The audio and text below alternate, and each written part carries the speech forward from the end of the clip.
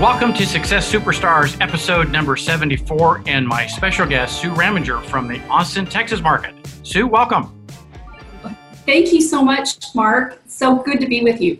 You know, I'm so glad to have you here and also to introduce you more formally as our next support broker servicing all of our agents out of Austin and all of our agents across JPAR as part of our broker support team. So happy to be part of an amazing team. So thank you so much. Yeah, you're welcome. We're welcome to bring in part of the team and bring into the leadership of the brokerage. So with that, let's get in real quick about your real estate. Now, you started in real estate, right about the time of the crash, right? I did. I got a license in 2007, but did not go active for a number of years. So I just stayed on the sidelines for a little while because this was not what I saw for myself. I didn't think that I was going to be a real estate agent. Yeah, what you really saw for yourself, you were intending to be an investor and to build your wealth through buying and holding real estate. And that's what you did, and that's what you continue to do. Yes. And you've been pretty successful in that, yes? Yes, I have. So, but you joined this brokerage before us, and you get involved in some HUD transactions, and your broker knew that you weren't going to sell, and you were kind of doing your own thing, and you get into your first transaction. Tell us a little bit about that and how you discovered something that really saved the buyer quite a bit of money. My first transaction was a under $50,000 property way out in the country that no other agent with any good sense would touch. But I was, with the hand up, running out there. This property had a septic system, and half the septic was on property that HUD did not intend to sell to this gentleman. And so I discovered this problem, ended up fighting with HUD, and my client ended up with additional lots. So that was a turning point in my career. That's when I thought, I have a skill that can actually help someone. And you were diligent and protected your client's best interest despite, basically a very small commission. Wasn't about the commission for you. It was about protecting your client's best interest.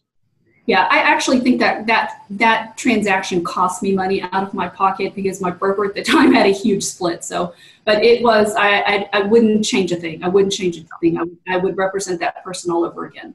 So it's an amazing learning process for you, and you're probably still, in contact with that client, and they're going to do more business with you throughout the lifetime of their real estate buying and selling activity. Yeah. Yes. Well, so let's get into a little bit about you've switched from, obviously you're still doing your real estate investing and buying and owning properties, but now you're more representing clients in the traditional sales avenue. And tell us, how that's working and what joy you're getting out of that. So I love it. From that original transaction, I knew that I was meant to work with clients. And so it just changed my focus. I wished I would have known the secrets to building your own business. I didn't know that. And everything that I intuitively discovered on my own was, my broker did not support that. She didn't believe at that time, she didn't believe in online leads. She didn't believe in a lot of the things. And so I wished, if I could go back and restart my career, I wished I would have listened to my intuition because I always knew that some of these things had to work. Oh, interesting. And you didn't trust your gut because maybe someone else was telling you something didn't work, or so your intuition, you were second guessing. Absolutely. Yeah. And you really didn't have a mentor or someone you could reach out to kind of bounce ideas off on. No, I did not. As a matter of fact, this was really scary, but within 6 months of being at that small little boutique brokerage, I became the go-to. I became the person that everybody called about contract questions. I became the person, and it blows my mind to this day. But because I didn't have business, once I decided, hey, I wanted to really work with clients, I spent all my time learning the contract, and everybody knew it at the brokerage. So we can tell just by your stories so far that you are very detail-oriented, very thorough, and very invested in protecting your client's best interest. Absolutely. I mean, that just jumps out. That's your brand. That's your brand. I can just sense it coming across, our video interview here. So tell us about the lead sources that you do. Do you do online leads? Do you do sphere marketing? Do you do geographic marketing? Tell us a little bit about the lead sources that you are doing and what's working and what's not. So I have not farmed, but I will farm in the future. I have a nice referral base. So part of my background in real estate is one of the very first things I did as an investor is I taught myself how to buy properties at the courthouse steps. And in those early times when I didn't have clients, I would hand out cards. And so I got an investor following. And so they became my first sources of business, was these investors that I was picking up basically on the courthouse steps. Mm-hmm. And so now, fast forward, several years into the business, now I still have a nice referral base, but I do love online leads. I love them. I think they're amazing, and you have to understand the psychology of them. They're not for everybody, mm-hmm. but I'm super successful on it. I just had a call with my Zillow rep yesterday, and I'm in a zip code that you should be getting 2 times your return. I'm getting almost 9 times my return. And he said, "Sue, this is not possible." And I said, "It is possible. You have to hustle, but it's possible." Yeah, because you just have that go getter attitude. You obviously build great rapport over the phone, and you're in it for the client, not in it for a commission. Exactly. Well, tell us a little bit about, now obviously you're doing support broker work for us. Mm-hmm. You're doing your buy and hold business, and then you're representing clients. How do you and you have family? So how do you manage all of that and keep your sanity?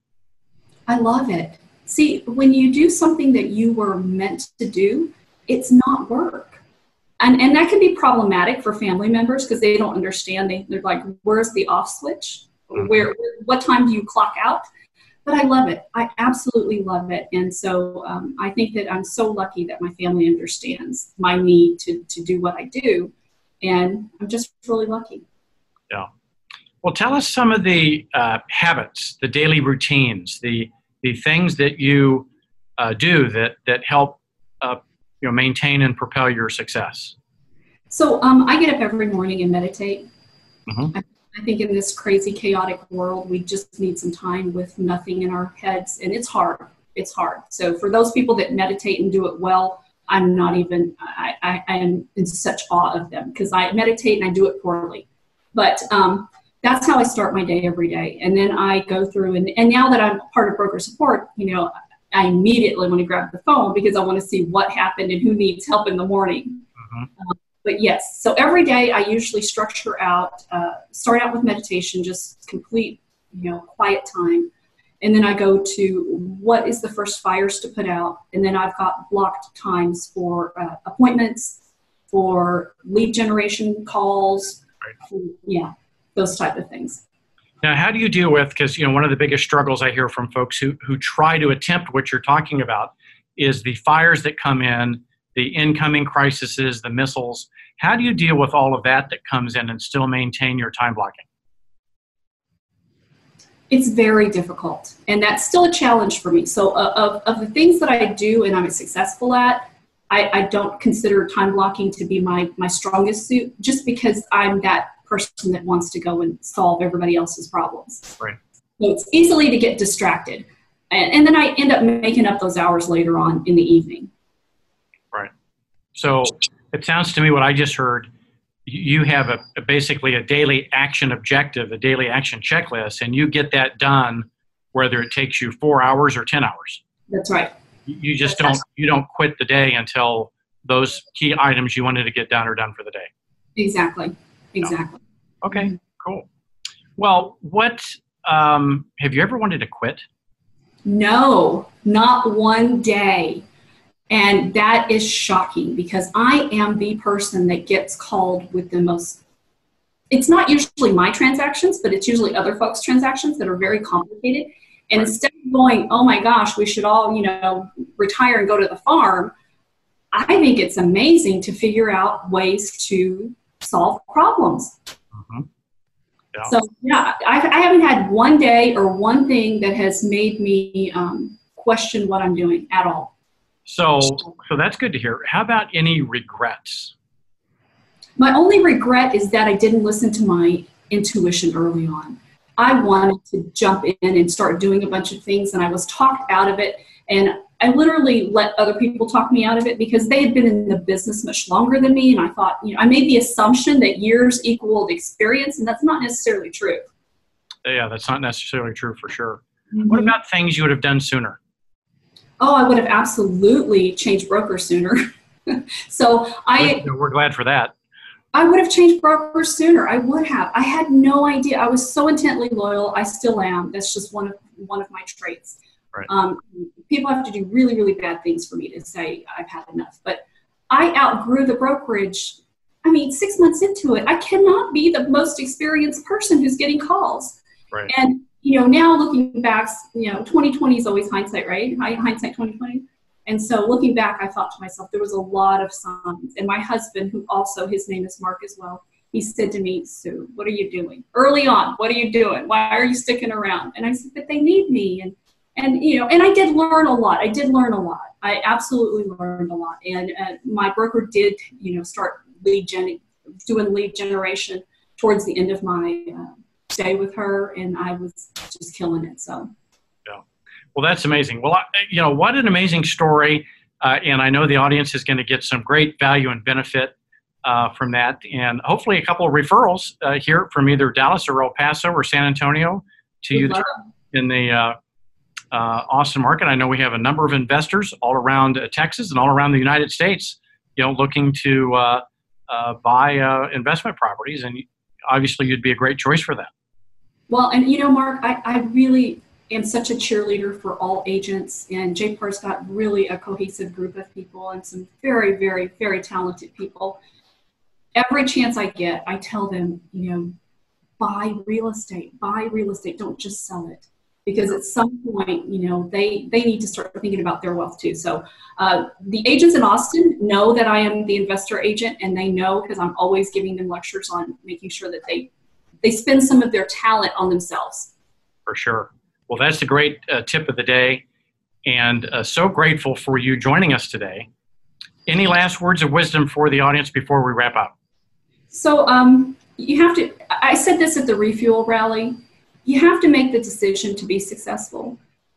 And to follow that up, I would say whatever it is you believe, you're right. So whatever it is you believe, you're right. And when I have agents come to me and they say, I'm terrible at leads, well, they're going to be right. They're absolutely going to be right. So those would be my words of wisdom. Yeah, go figure out what you're good at and stay in your lane, is I think what you're saying. Yep, exactly. All right. Well, I appreciate you so much. So grateful, and look forward to seeing you in Austin soon. And we'll see you on another episode of Success Superstars real soon.